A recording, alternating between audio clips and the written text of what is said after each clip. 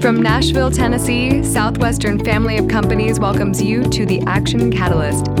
Each week, we share insights and inspiration from movers and shakers in the world of business. Our goal is to help you increase your self-discipline, overcome procrastination, and help you to take action on all the things that really matter.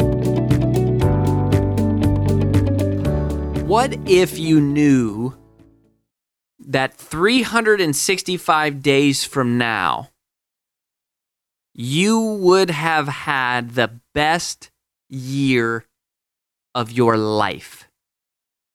That is what we are talking about today. We have an incredibly insightful and influential and well-known guest. His name is Michael Hyatt. We will introduce you to him if you don't know him. We have become pals and buds, and I would definitely consider him a mentor over the last couple years. And he has this process based on his new book, Your Best Year Ever. It's a 5-step sort of plan. We're going to talk through some of that. But I'm going to actually, there were some really big breakthroughs that I experienced personally as a result of learning from Michael, 3 of them that I'm going to also share with you at the end of the show during the debrief section and in the action stage of this episode. But what a cool idea, right? Just think about that. If 365 days from now, you looked back and you said, that was the best 365 days of my life so far. How would that make you feel? And how would you feel now and every day between now and then if that is what you knew was happening? If that is what you knew you were pursuing? If that was the journey that you knew you were on? That would be pretty amazing. Well, we think that that is actually possible.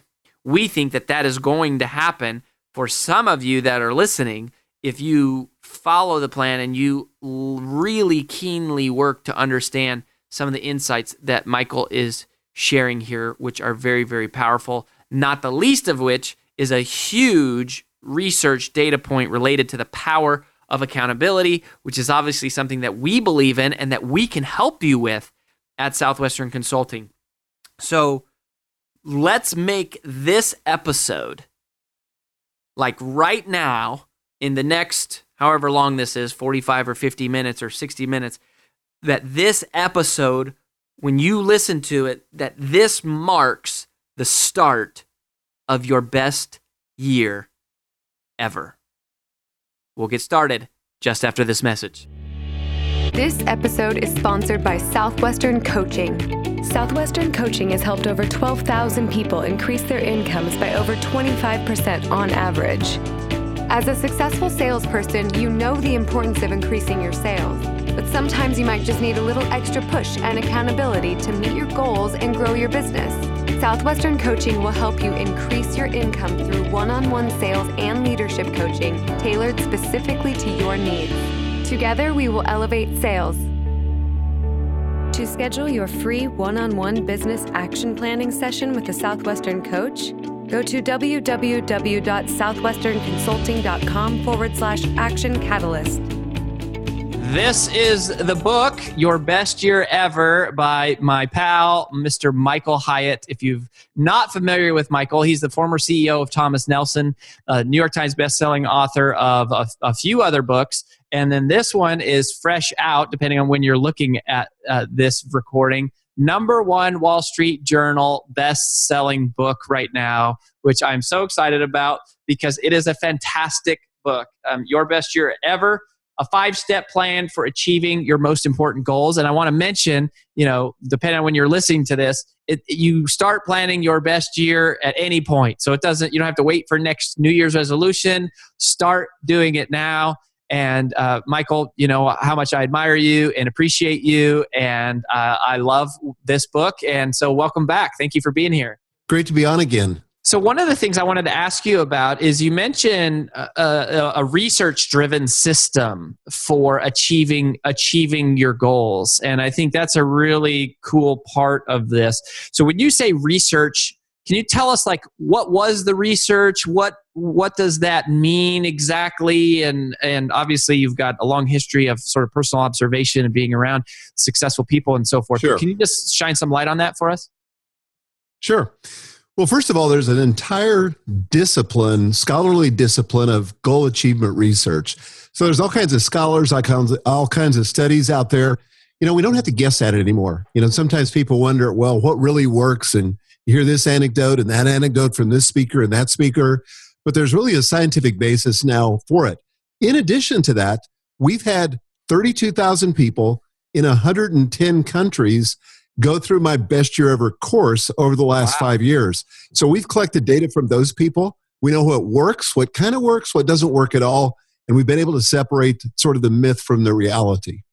I gotcha. Well, that's interesting. And one of the things that I love about this is before diving into just sort of the prescriptive, here's what you should do. I loved the opening conversation about limiting beliefs. And you talk about 3 different types of limiting beliefs. And I think just a little admission here, I think I first heard Tony Robbins. This was the first person I had ever heard talk about it. And it seemed kind of like hooey-fooey to me. But more and more, especially as I've gotten older, I've really bought into this idea of limiting beliefs. So can you tell us what those are? And, if you can, talk about the 3 different types. Sure. Yeah. Well, so let me start with a story that I actually tell in the book about my dog, Nelson. And so I had this dog when I was the CEO of Thomas Nelson. I thought it was kind of cute to name him after the company. But he would bolt out the front door and we wouldn't be able to catch him for 20 minutes. We didn't have a fenced in yard at the time and couldn't have one. So we then put in an electric or one of those electronic invisible fences. And that was amazing because he got so trained that when he would approach that invisible fence, he'd get this little vibration in his collar and he would shrink back from crossing the boundary. He got so good at this, so trained that we removed the collar, never put it on again, and he never would cross the boundary, even if we held treats on the other side of the boundary. Wow. Why? Because the fence had moved from the external world to the internal world of Nelson's brain. And that's how limiting beliefs function for most of us. We have some kind of experience, some kind of setback, some kind of challenge, and then we develop a limiting belief around it, which is like blinders or colored glasses that influence how we see everything. Some of these are global beliefs. Like we think, the economy is messed up, so there's no possible way that we can succeed. Or, whoever's president at the time, because they're the president, we can't succeed. That's like this global belief, or all men are, pigs, or whatever it is. We develop these global beliefs. Then there's beliefs about other people, where we start thinking about, she wouldn't want to spend time with me. She doesn't find me that interesting. Or I'll never get the time of day from that person. But the most damaging ones of all are the beliefs about ourselves. And I hear these all the time, or you probably do too, where people say things like, I'm too old, or I'm too young, or I don't have enough education, or I've got too much education, or I don't have enough experience, or I've got too much experience. And I've heard it on both sides of the equation, but it really is a reality that for the most part exists inside our head. And that's the only place it exists. Mm-hmm. Yeah, I think it's amazing, just that the dog collar is such a great illustration of Nelson, because they're there and then you don't realize they're there, and it's like somebody else put it there and then it's removed, and it doesn't, you can go beyond it, but you stop. And I think it's it's just a perfect illustration of how it works. And one other thing on this, there's a quote from that same section that I really love. It said, "Resources are never the main challenge in achieving your dreams." So can you kind of expand on that a bit? Yeah. Yeah, I have this fundamental conviction that resources always follow clarity or vision. So the resources don't show up until we get clear on what it is that we want. And so our job is to get clear on what we want, and then the resources show up. Now, when we get this backwards, it's very dangerous because we might start thinking about the future and we think, well, I don't really have the money to achieve this, so I'm not even going to dream about it. I'm not even going to think about it. Or I don't have the network of contacts, or I don't have the time. It's very important to get clear first on what you want, and then trust that the resources will show up. And they do. But they don't come to people who aren't clear on what they want. Yeah, I mean that is so huge because, and sometimes I think we logic our way out of achieving dreams. We say, Yes. "Oh, because I don't have this, I don't have that, I couldn't do it." And like you're saying, if you start with the dream, then you're able to reverse engineer into what the path and the solution is. And that's good. That's good. Well, it's true. And sometimes the clarity of that will attract the resources. When we're clear about what it is that we want, I mean, how could anybody align with us or lend us their resources or use their resources to help us if we're not clear what we want? So there's an attraction factor that happens when we get clear. It's a way of enrolling other people in the vision too, where they can bring their resources to the table and help us. I love that. And that it does. It's not just clarity for yourself, it's clarity for other people. Because once you're clear about what you want, then they're clear about how they can or cannot help you. I've never thought about that way. That is really cool. So I want to talk about risk. You talk about risk and you kind of bring up this idea that you say, actually risk, almost like risk is your friend. And why do people avoid risk? And why are you saying that risk is a necessary part of this journey? Well, in corporations especially, but I've really noticed this among salespeople. A lot of times people will, quote, sandbag their numbers. They'll aim for a goal that's in their comfort zone because maybe in the past they've been upbraided or fired or penalized in some way when they missed a goal. And they didn't like the feeling of that. They didn't like the results of that. So they dial it down to something that's safe. But here's the thing, Rory. All the goal research says that is a prescription for not hitting your goals. Why? Because if the goal is in your comfort zone, it's not going to ignite your imagination. It's not going to demand innovation. It's not going to focus your execution. Instead, it has to be dialed up into the discomfort zone. The goal has got to be risky. And that's why in my SMARTER framework, which is my tweak of the SMART framework, in the SMARTER framework, the first R stands for risky. The goal has got to be not in the comfort zone, but in the discomfort zone. Now, the major feature of the discomfort zone and how you know you're there is that you're uncomfortable. You feel fear, uncertainty, and doubt. You feel like there's some risk that if you fail, you're afraid of that. Or maybe you're uncertain of the path. You've never done this before. You're not quite clear how you're going to get from point A to point B. And maybe you've got some doubt even about your ability to pull it off. Do you have what it takes to achieve this goal? If you feel that way, that's awesome. Those are positive indicators that your goal is set in the discomfort zone. Now here's the distinction, though, that's important. You don't want to be in the delusional zone, where you've dialed it so far up there that you don't have a chance of hitting it, and you're deluding yourself, you're fooling yourself, it's not going to happen. So the trick is, almost like the three bears, you got to get it just right, and it's right there in the middle in the comfort zone. Yeah, although, I feel like, you gave some really good indicators there about you might have some self-doubt, you might have some fear. And I would think that if you extend into that zone of delusional, you don't really have fear because you don't really, it doesn't really seem possible. It's like if you have a healthy fear, that's because you kind of know this could be possible. But if it's just such like otherwise you're just sort of talking smack and there's no substance. And so there's probably not any real corresponding fear. So, I mean, that's totally true. I was talking to a friend of mine, this is about 3 years ago, and this guy had never made more than $75,000 in his life. And so he got all excited about goal setting. He'd heard me talk about it. He's actually my fitness trainer. And he said, this year I'm going to make $1 million. And I said, well, wait a second. You told me before that you've never made over $75,000. You're going to make $1 million this year? And talk about talking smack. That's exactly what he was doing. He didn't have a clue. It was completely delusional. Well, as you can imagine, he got to the end of the year. He didn't get anywhere close to it, didn't make any more money than he made the previous year. And you know what he said? That goal setting thing doesn't work. And I said, no. Goal setting works. Goals in the delusional zone don't work. And that's exactly what he had done. Yeah. That's an interesting distinction. So Yeah. Well, so let's talk about the SMARTER framework. So there's, these 7 sort of attributes of effective goals, and we're not going to have time to get into all of them. Of course, just a reminder, if you're just tuning in, Your Best Year Ever is the name of the book. Michael Hyatt is the author. #1 Wall Street Journal bestselling book right now. So can you walk us through the 7, just kind of high level, Sure. just list them for us?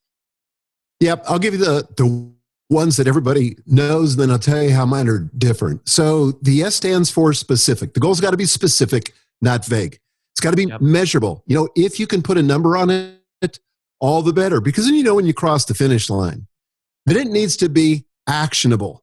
So I always recommend that people start with an action verb, not a to be verb, but a good, strong action verb, like, run, walk, lose, earn, increase, decrease, something that's an action verb. Then the R stands for risky, which we already covered.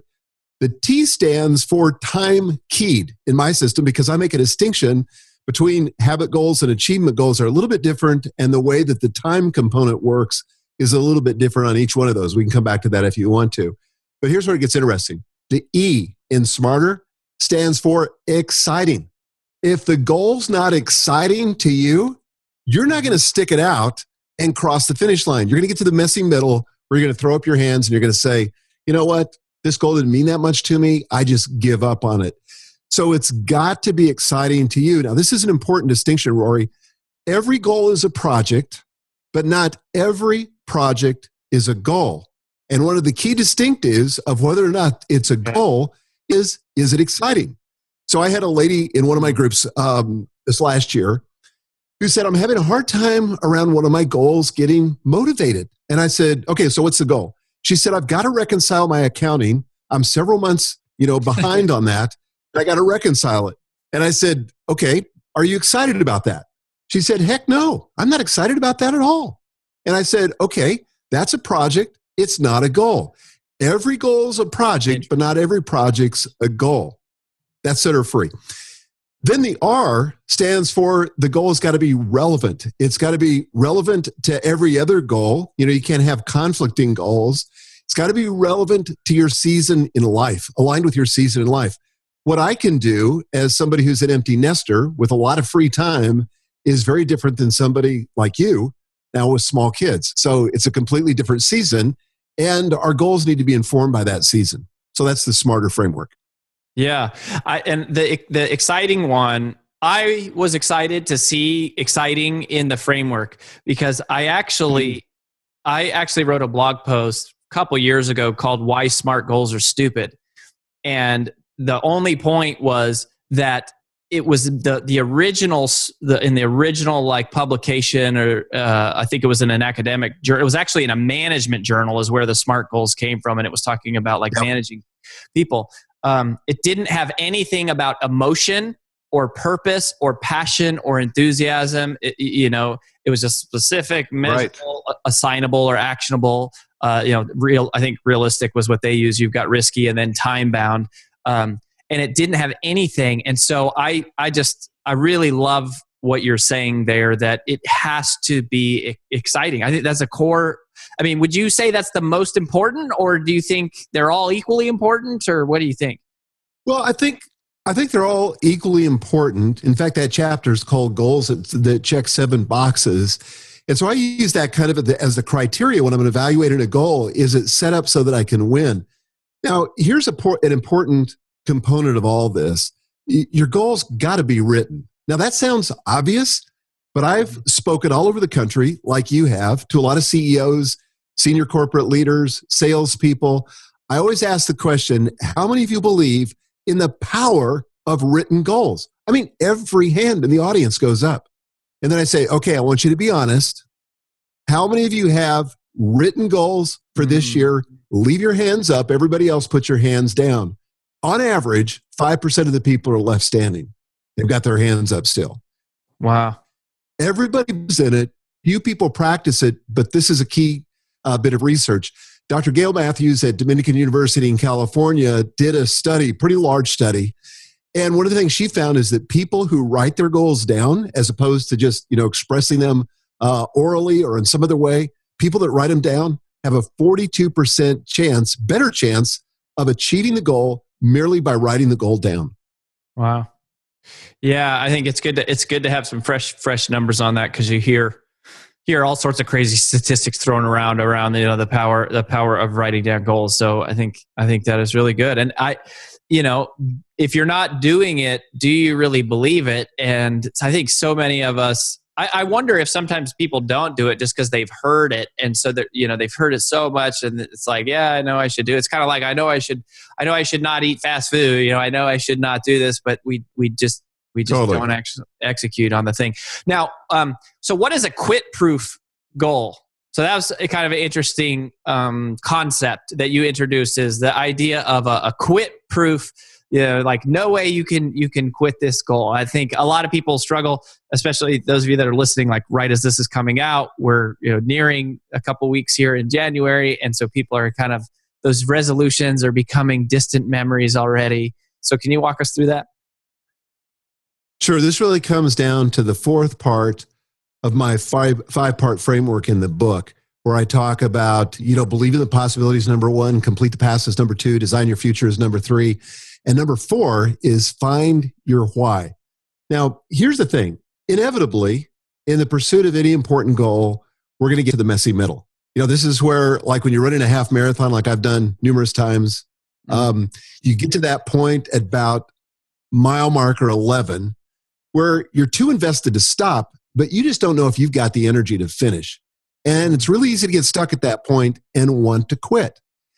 Unless, before you begin, you've identified your why. People lose their way when they forget their why. And so one of the parts of my framework is to really drill down deep at the very beginning of the process. Once you've identified the goal, to ask yourself the question, why? Why is that important? Why is it important that I achieve that? And keep peeling the skins of the onion back until you get about 3 levels deep. And I say come up with 3 key motivations that'll keep you going when you want to quit. Because the goal all of a sudden is not going to be that important anymore unless you can remember the why. Tell you a story. Several years ago, when I wrote my book, Platform, Get Noticed in a Noisy World, I was writing it in a very busy season of my life. I was out speaking. I was trying to establish this new career as an entrepreneur. And I just got busy. I had a commitment to the publisher that I would have the manuscript in by the end of November. Well, it came up to about September, and I realized that I was so busy. My schedule was so jammed. There was no way I was going to do that. I had a first draft that frankly wasn't very good. I wasn't very proud of it. And I looked at it and I got discouraged, even though that was my number 1 goal for the year, was to get that book written and turned into the publisher. So I thought, well, maybe this isn't the year. Maybe I'll just quit. Maybe I'll give the money back to the publisher. Maybe I'll queue it up for another year. And then I remembered my why. I remembered that I had written down my key motivations. So I pulled out my goals, looked at my key motivations, and I found things like this. I want to write the book because I'm trying to establish my authority in this space, and nothing like a book will establish your authority. I said, I want to help tens of thousands of authors who have been turned down by publishers who said, great concept, but you don't have a platform. I want to be able to help people build a platform and learn what I've learned about social media. So it was that why that got me to say, you know what? I can find time to finish this. I'm going to finish it. I've got to finish it. It's a must. It was that motivation. And I did. I was about a month late turning it in, but the book got turned in. It went on to be a New York Times bestseller. And so it all came back to identifying my why early on at the beginning of the process. Does that make sense? Yes. The part that makes sense to me is that the former CEO of Thomas Nelson missed their publishing deadline by a month. I find that kind of awesome. But it happens. It's a great book. That was the first book of yours that I read. That was really the how I started kind of following you and learning from you at a distance before we got a chance to meet. And it's fantastic. In fact, you kind of talk a little bit about how visibility is essential. And in this book, okay, and you make this point about why visibility matters. And so can you talk about that, and how Sure. are they related or not related? Well, this is a part of quit proofing your goals as well. You've got to keep the goals visible. And so often I see people frame up a set of goals. They get eager at the first of the year or whenever. They come up with a list of goals and then they file them away and don't look at them again. And we used to do this on a corporate scale, even at Thomas Nelson when I was there. We do an offsite planning retreat, come up with a brilliant plan, come back. And, it was very difficult to get back to that and to review it on some kind of regular basis. So I encourage people in the book to follow a process where they're reviewing sort of the top line goals, 7 to 10 goals for the year, reviewing those every day, just a quick scan. Ask yourself, is there anything I could do today to move forward on one of these goals? And then once a week in a weekly review process, review not only the goals, but your key motivations so you can connect emotionally and intellectually with why that goal is important. And then on a quarterly basis, ask yourself the question, am I still committed to this goal? Does it need to be revised? Does it need to be removed? Does it need to be replaced by something else? But you've got to keep your goals visible. You've got to keep reviewing it. If you don't do that, I can virtually guarantee you that you're not going to achieve your goals. When you talk about the finding your why, I think a lot of people struggle with that. And how do you know when you have it? Is it basically that you have an emotional response to it? Is that the best litmus test? No, I don't think it's just emotional. I think it could be intellectual. It could be intellectually compelling to you. Maybe just something that you're trying to solve, some problem that doesn't really have an emotional component. But if you could pull that off, it would really be interesting to you intellectually.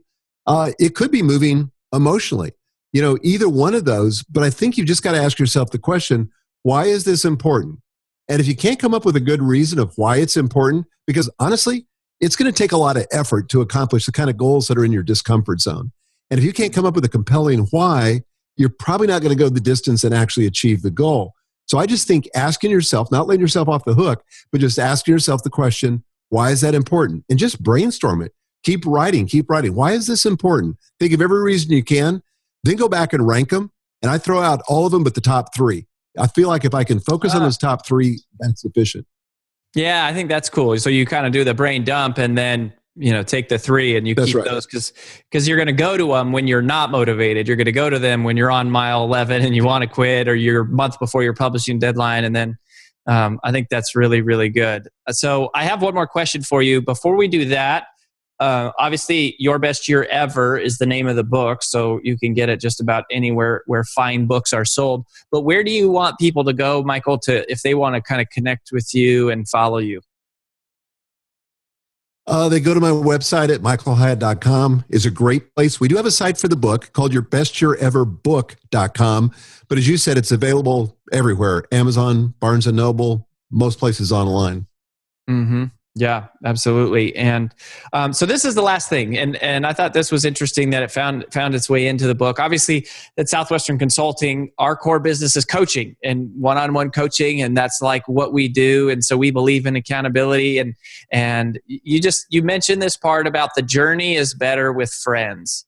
And being that this was sort of a researched book and that I was curious to see, how did that make it past the cut, and why is that such an important part? Yeah, well, let me just quote this great verse from Solomon in the book of Ecclesiastes. He says, 2 are better than 1 because they have a good return for their labor. For if either of them falls, the one will lift up his fellow. But woe to the one who falls when he is alone, for he will not have another to lift him up. So, this is ancient wisdom, but it's also been verified by science. Now, I've heard for a long time, in fact, I used to practice this, go public with your goals. And then I saw that very famous TED Talk by Derek Sivers, maybe you've seen it too, where he says, no. The problem with going public with it, and the research shows, is that you get the same psychological bump as if you'd accomplished it. So you don't want to do that. People that go public with their goals all of a sudden think in their subconscious that they've accomplished the goal and kind of take their foot off the gas. People say, congratulations, that's going to be great, as if the goal was achieved. Right. Yeah, and there's a lot of distance that has to be covered between announcing it and actually achieving it. Mm-hmm. But that doesn't mean you have to keep your goal to yourself. So Dr. Gail Matthews, whom I quoted earlier, another goal researcher, one of the things she discovered was that people who have accountability with other people raise their chances of achieving their goal by about 50%. And what you've got to do is share selectively. Share selectively with people who will give you inspiration, feedback, and hold you accountable. Not beating you up or shaming you, but holding you accountable to what they know and you know you want to achieve. So I always suggest you get a small group of friends or a group of like-minded people who are all in this together, who will encourage one another, be positive in one another's life, and reinforce one another's best thinking and best achievement. What you don't want to do is share your goals with people that are negative. People that'll say, oh yeah, I remember the last time you tried that and it didn't go anywhere. You know, that's not helpful. And you don't want you don't want to share your goals with those kind of people. Yeah. I love it. It's not about people who praise you right away or shame you. It's inspiration, feedback, accountability. Wow, that is so powerful. The idea of just raising your chances by 50% by sharing them. Well, I actually was honored and privileged to give an endorsement of the book. And one of the things that I said in my written endorsement was that Michael Hyatt is a master of intentional living. And I think if you follow him and you watch everything he does, Thank you. Just intentionally, and you don't hear about her in the public as much, although she's pretty public, as his wife, Gail. Amazing people. And you guys make a big impact on the world. And so we're grateful for the book. You. We're grateful for your impact. And thanks for making some time for us. Appreciate you having me on. Accountability. Wow. There you have it. Dr. Gail Matthews talking about people who have accountability with other people raise their chances of achieving their goal by about 50%. So that you heard here, just quoted here from Michael, which blows my mind because that is what we do at Southwestern Consulting, right? It's part of the core of what we believe in is one-on-one accountability. If you don't have that kind of accountability, the supportive but challenging kind, gosh, this is the time you should reach out and we'll connect you with one of the coaches. But that really, really just resonated with me of just the scientific power of that research, right? Is if you go, look, if you can just add accountability, you're like doubling your chances that you're going to achieve your goals. So there was lots of great stuff. Always, every time we talk to Michael, it's just lots of knowledge bombs. And there's a couple things that I want to go back through here with the mental highlighter, one of which I actually missed during our conversation and only picked up on when I was listening to the replay. And it was a big one. And he kind of snuck a one-liner in there. So I want to make sure to highlight that so that you don't miss it in case, like me, you missed it that first time around. So the first thing was just this limiting beliefs. And that whole conversation. And I've been lucky to be surrounded by some people who are really big thinkers. I mean, lots of people in my life who are really big thinkers. And I think a lot of ways they have pulled me through various limiting beliefs that I have had. And I've had great coaches and mentors and business partners and all that kind of stuff. But that metaphor of Nelson the dog, that is such a great metaphor, like a symbolic representation of exactly what we do. We get used to a limit, and then we just assume that limit is always there. So what limits do you have in your life right now? What limits have you placed on yourself in terms of your ability to whatever, make more money, in terms of the quality of your relationships, in terms of the level of influence that you will have? You have had one of those dog collars on, and I have. All of us have. We've all set these boundaries for what we believe is possible for our life. And the thing that is so crazy about it is it's safe. Our brain is designed to keep us safe, and it's safe to live inside of those limits. That's part of why we create them. But they're not real. They are literally figments of your imagination. And I loved that quote from his book that resources are never the main challenge in achieving the goal. It's not about your resources. It's about your belief level. It is about your expectation level. It's about what you think is possible. and you go, and I've heard people say this before, and I've always gotten kind of frustrated. I'm like, okay, but how do I change my belief level? Like, that is my belief, and so how do I change that? And there's a couple different ways that you can do that, one of which is self-talk and affirmations. Your mind believes whatever you tell it most often, and so like a computer, your brain is just it's programmed, and you're the one in control of programming it, and you have programmed your limiting beliefs by repeating them over and over, or unconsciously setting these boundaries that you believe to be at the maximum of what is possible for you. So part of it is reprogramming. That's one of the biggest things that we work with people in coaching, is we catch them on their self-talk. We help them understand sort of the science of self-talk and deconstruct what that is and how that works. But one of the big breakthroughs that I have had here recently, and it was actually, the way that this was said directly to me by one of my best buds. His name's Jay Bear, and we've had him on the show a couple times. He's one of my favorite people that I've ever learned from in the world of content marketing, and just a great guy. And we were having a conversation about this, and the way that he phrased it, I thought captured it nicely. He said something to the effect of, the way that I internalized it was, don't construct your goals, deconstruct your goals. Don't construct your goals, deconstruct your goals.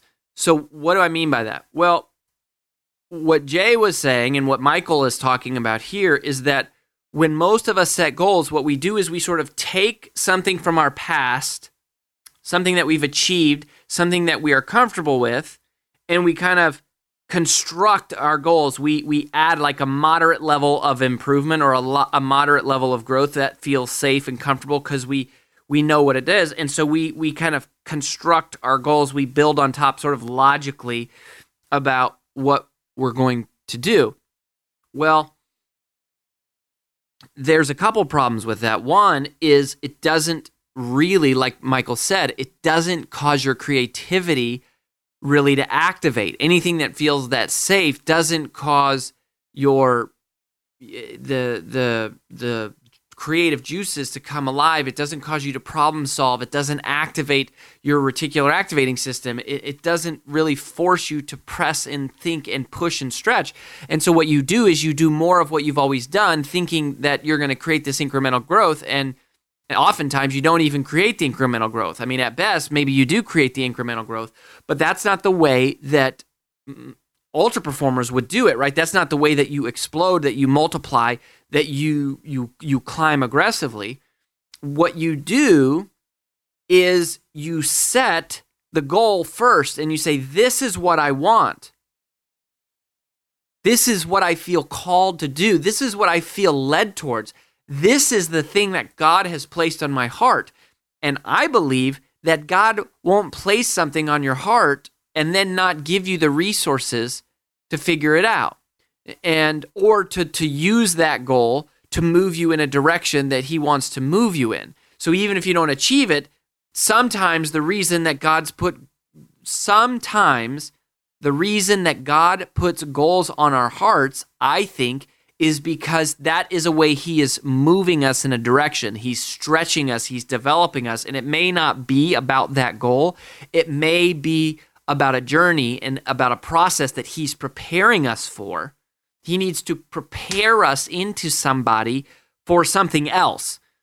But sometimes it is to achieve the goal, and whether you believe in God or not, maybe you can just get rallied around the idea that of just this, pursue what you want, and if it's a desire in your heart, it's worth going after. And if it scares you, that's okay. That means that it is going to activate your creativity, that it is going to engage your senses, that it's going to cause you to pull in a multitude of your resources and to be resourceful to make it happen. And that's a good thing. That's a fun thing. And it is a scary thing, but it's also an exciting thing. And that's where greatness lives. That's where you breed greatness from, is out of that discomfort zone. as Michael was talking about. But what the problem is that for most of us, it feels more comfortable to construct our goals, to basically say, this is what I've done in the past, so I'm going to add to that incrementally, and I'm constructing a goal.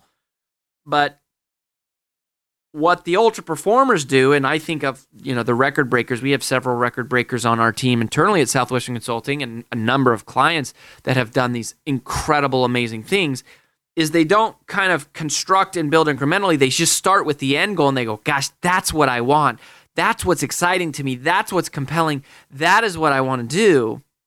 And then once you've said that, you deconstruct the goal. So now you ask the question, how? The likelihood of your success is improved by intentionally creating the question, how, rather than accidentally relenting to the question, should, rather than defaulting back to, I don't think I could do that, it's not logical. And that's what you have to be careful of. And especially those of you out there, if you're like me, if you're listening and you are an analytical and you're very logical, and you sort of maybe pride yourself on intelligence, or you're very good, work through systems. The risk of that, right? There's a lot of strengths to being a person like that, but one of the risks is when it comes to dreaming, when it comes to setting goals, because you logic your way out of your goal. You convince yourself that the goal is impossible because you've never done it. But what you have to realize is that when you deconstruct your goal, it's causing you to look at that goal through a different lens than you've ever looked before. And that is what the key shift is. That is, it causes a paradigm shift. It's like if I'm used to always wearing glasses that aren't quite 20/20, and I'm going to be convinced that what I am seeing clearly. It is what is really there. But if I am forced through somebody forces me to, or I gain the insight of finding, there's another way to look at this, and now somebody gives me a different set of lenses, a pair of 20/20 lenses, now I see things differently. And because I see things differently, I can act differently. And I think that is how ultra performance takes place, is when you set that goal first, then you have to deconstruct it. You're looking at it through a different lens. And it's not the lens of, what do I know how to do and how can I incrementally improve that? It's looking through just the lens of, this is what I want. How could it become possible? And that's where your creativity engages, instead of the logical part of your brain trying to add it all up based on your past experience and going, this doesn't add up. That's not possible. So that's what I would encourage you to do. And, I think what Michael mentioned there about, don't be delusional, don't be, so unrealistic.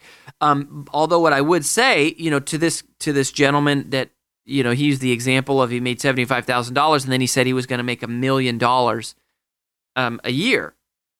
I wouldn't say making $1 million a year is delusional for that guy. What I would say is that it's pretty much delusional for him to make that leap all of a sudden.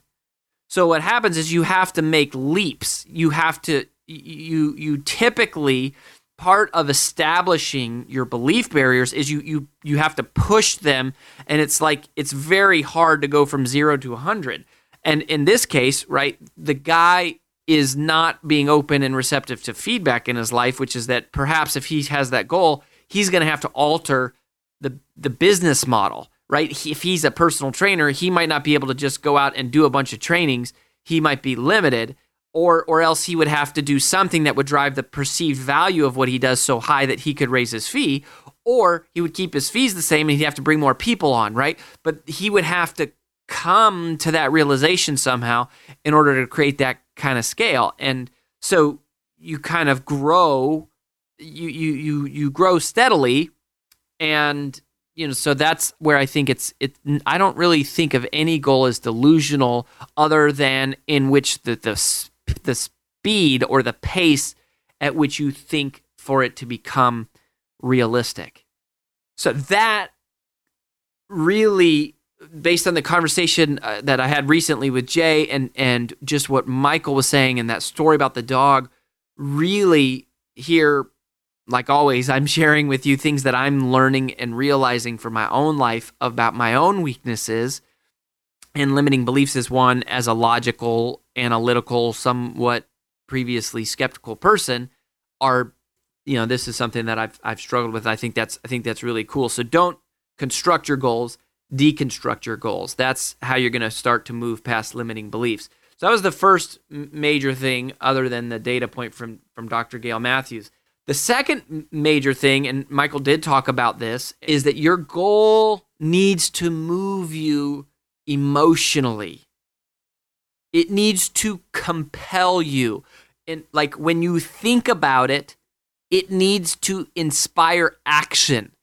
It needs to, and the word inspire means to breathe life into. So that's a biblical term. Inspire is to breathe life into. So when you, it's not necessary that you believe in the Bible or God or whatever in order to understand the concept that if you set a goal and you look at it or you read it, it should breathe life into you when you review it. It inspires you and it compels you to move. It compels you to act. Like I thought the example that he used of this lady that was doing her taxes or whatever, she says, oh, this is my goal. And he's like, oh, well, does that inspire you? And she's like, no. And it's like, oh, well, that's a project then. That's a task. That isn't really a goal. And I liked that distinction a lot that Michael made about the difference, perhaps the biggest difference between a goal and a project is that a goal inspires you. A project is something that needs to be done. It's a matter of fact part of your job or part of your life or part of your survival, but it's not really the same thing as a goal. A goal is inspiring you. It's compelling you. It is calling you to action.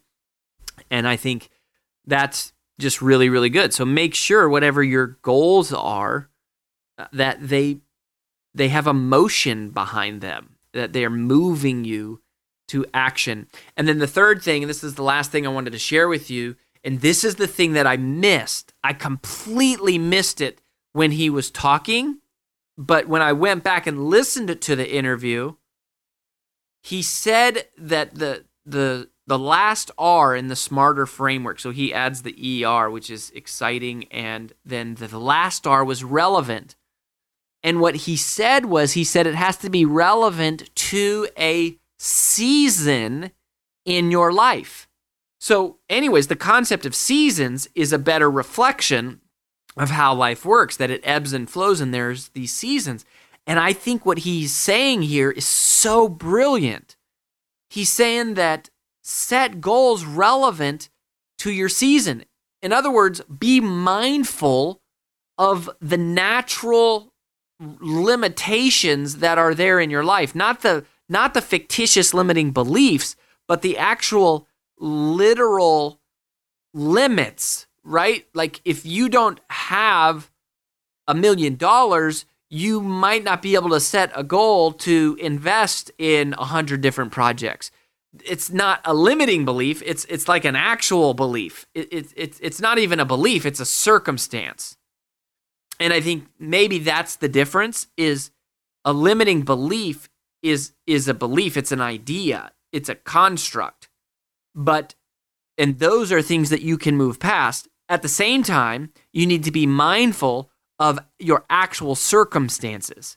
These are things that are real, right? Like I have a baby. That means I am now in a different season than I have been in the past.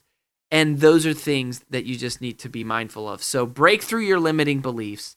Don't construct your goals, deconstruct your goals, and be mindful of the season of your life that you are in. And don't forget to get accountability. Hopefully that will help you have your best year ever. Well, that about wraps up the Action Catalyst podcast for this week.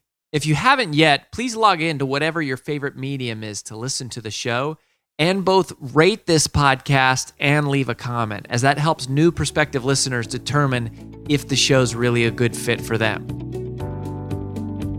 If you enjoy this podcast, please make sure to subscribe, leave a review, and screenshot this episode to share with your friends on social media. Make sure to follow us on Facebook and Instagram at Action Catalyst and subscribe to our video podcast on YouTube. Thanks for listening.